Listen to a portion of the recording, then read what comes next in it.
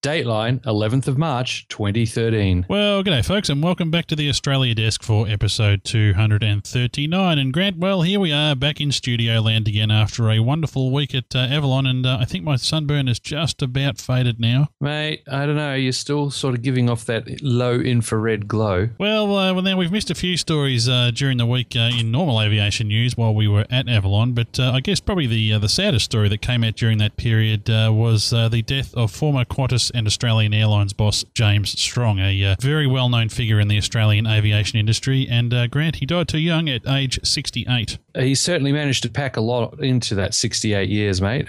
He was quoted a number of times as saying that he didn't want to get to the end of his life and go, hang on, I don't think I've really participated. Well, participate he certainly did. Now, of course, he was the chief executive and managing director of Qantas from 1993 until 2001. And prior to that, he was actually in the same position in Australian Airlines, formerly TAA. And as some of our listeners may well be aware, Australian Airlines was eventually taken over by, merged into Qantas back in the early 1990s. And James Strong was always known for wearing very interesting bow ties. But interestingly, Grant, after he left the aviation industry, he was active in a number of other companies, very well-known companies in this country, including Woolworths, which is a big supermarket company here, Rip Curl, a big surfwear company, an insurance group, Kathmandu, and many, many others, and was also well known as a great contributor to and patron of the arts. So James Strong, I guess a controversial figure, in some ways, but very well known in the aviation industry, and it's a little bit less for losing him. That's right, mate. They have some reference to the fact that, especially when he was with TAA and then later with the Qantas world, whenever he travelled, he would always be keen to chat with the people, and it has been commented that things were never quite the same without him when a number of CEOs would really not want to deal with the frontline staff. Now, moving on here, Grant, some frustrating news, I guess, for Virgin. Now, we've been talking over the last several Ausdesks about their bid to take over Tiger Airways, or at least take a very big stake in them. The Australian Competition and Consumer Commission, who should have made a decision on that by now, has decided that it needs a little bit more time. It wants a little bit more information. And listening to some radio interviews this week, I get the impression that John Borghetti, the boss of Virgin Australia, is getting a little impatient about that. No, I don't blame him at all, mate. They're trying to take 60% stake in Tiger Airways. It was supposed to have been a decision earlier this year. Then it was going to have been a decision right about now as this is coming out. And the latest word is the ACCC is pushing this back to whenever. They're not really saying. They want to get more and more and more information. And it's got to be getting frustrating for folks. Borghetti has said he's not going to pursue Tiger at any cost. He's going to make sure that it's a good deal if it happens at all. So there is potential here that if the ACCC puts too many conditions and requirements on, that Borghetti and co will just walk. Meanwhile, it's making it rather hard for Virgin and Tiger to get on with their planning and make things happen. Interestingly here, Grant, he's saying here that he wants to increase the Tiger Airways fleet to 35 aircraft. Now, I think they've only got 10, maybe 11 aircraft at the moment, all A320s. So I think with 35 aircraft in the fleet over time, that would certainly make it a much more viable competitor for, I guess, Jetstar. It's interesting that the ACCC has got brakes on this. I mean, the Qantas group is effectively structured similarly, with Jetstar being the budget brand and Qantas Mainline being the premium brand.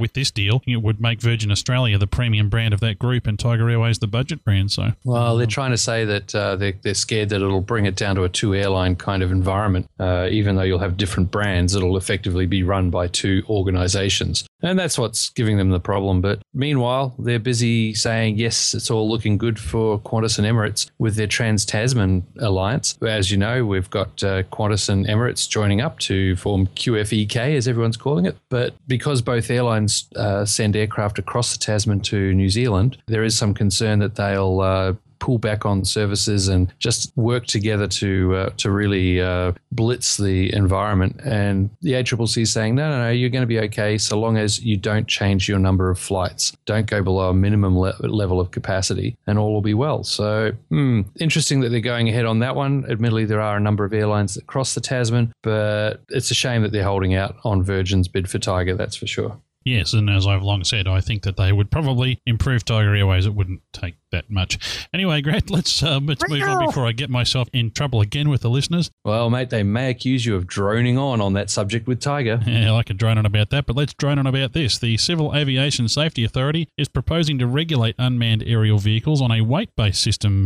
which the operators of the smallest drones will be able to get approval online, according to an article this week in theaustralian.com.au. Very interesting stuff. Oh, weight as in kilos, not weight as in hours. Yes, weight as in kilos. And that's very interesting. Of course, there's so many different types of unmanned aerial vehicles around. I remember at our Christmas do a year or so back, Grant, we were looking at some of these very small camera-carrying platforms called octocopters or hexacopters or something. And even CASA, I think, had to have a bit of a role in regulating those. And, of course, then we move right up to the more large-scale military ones and the civilian variants that are starting to come to market these days. So a lot of people have qualms about it, but, you know, it's technology, it's inevitable. And, you know, CASA, along with all similar groups around the world, really has to move to make sure they keep up with it. Well, it's that technology issue that's making them go into this structured approach to drones in terms of weight, because things are innovating so quickly in the area that if they get specific about it, it's going to be out of date by the time it gets signed into law. CASA Director John McCormick, Grant, who you met recently and interviewed,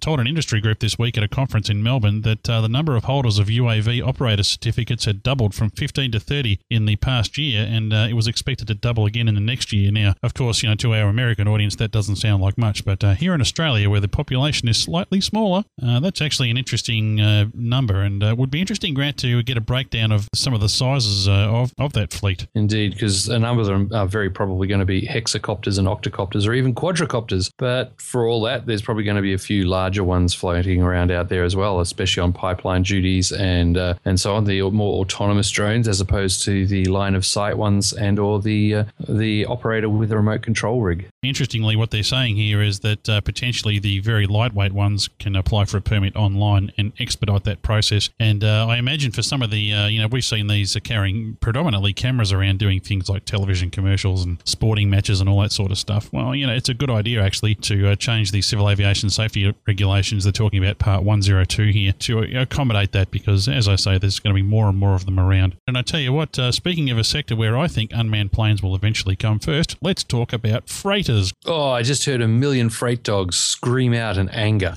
Yeah, I don't blame them either. I think they'd actually be quite happy about Qantas considering buying some more freighters. Well, you know, actually, I think if large-scale unmanned airline operations ever came to pass, and let's hope that doesn't happen in my lifetime, but if it did, I reckon freighters is where they'd probably start it. Much more easy for the public to get used to it, I think. But yeah, Qantas is looking at buying some more. They've already got a handful of freighters, including a bunch of 737s and a 767, and they've been using, I think it's Atlas Air, is it, Grant, to do a lot of their other freight work, but they're looking at expanding that. Yeah, we'll see how this one goes. Atlas Air are currently being leased by Qantas to provide heavy lift freight performance, with them considering buying a set of 747-400s. Pay a little bit extra for the fuel, but at least for the next 3 to 5 years, that'd probably work out quite well. Yeah, and it's actually making them a little bit of money, the freight business for Qantas, so that's a very positive thing. And I suppose they can afford to buy those aircraft, Grant, because just looking here in the first 6 months of this financial year, they've actually made a profit, and it's risen to $111 million, up from $42 million from the same period last year. That's right, mate. And a big factor in that has been two unusual, unexpected incomes, shall we say. One is about $30 million from selling their share of a road freight company. The other unexpected income has been from Boeing. When Boeing were trying to get Qantas to sign on for the 787, I've got to say Qantas were very canny. They did some amazing deal making and set things up such that if Boeing were continuously running late and Qantas decided to let it go, Boeing would give them a big fat amount of money. And you know, I think I've heard that was actually about $125 million of compensation they got from Boeing. Not bad. So like you say, Grant, without even putting a single airframe into service, the 787 Dreamliner is already making Qantas money, so I think I have to reevaluate all those nasty things I've said about the Qantas board and their financial management over the last few years. Interestingly, I heard John Borghetti, the boss of Virgin, this week on radio, saying that they are evaluating the 787 as well, along with the A350X. So well, there you go. Interesting stuff. I like the Airbus Grand. In fact, I like that nice grey one I flew on the other week. I think that was an A330 with some modifications. What a fantastic machine. Very comfortable ride. Well, mate, the only good thing about your KC-30 ride is that you're no longer talking about the C-130 ride. You know what I'm working on now, mate, is a C-17 ride. Well, Eamon's your man, and I think that small packet of non-sequential unmarked bills that you handed him on the back of his golf cart last Ozdesk could have something to do with it. No, it was just 3 boxes of Tim Tam, mate. Works a charm. Tim Tams, works the charm. The new currency for bribery, huh? Absolutely. Well, I think we'll leave it there for this week. Until next week, I'm Steve Vischer. And I'm still the jealous Grant McCarran.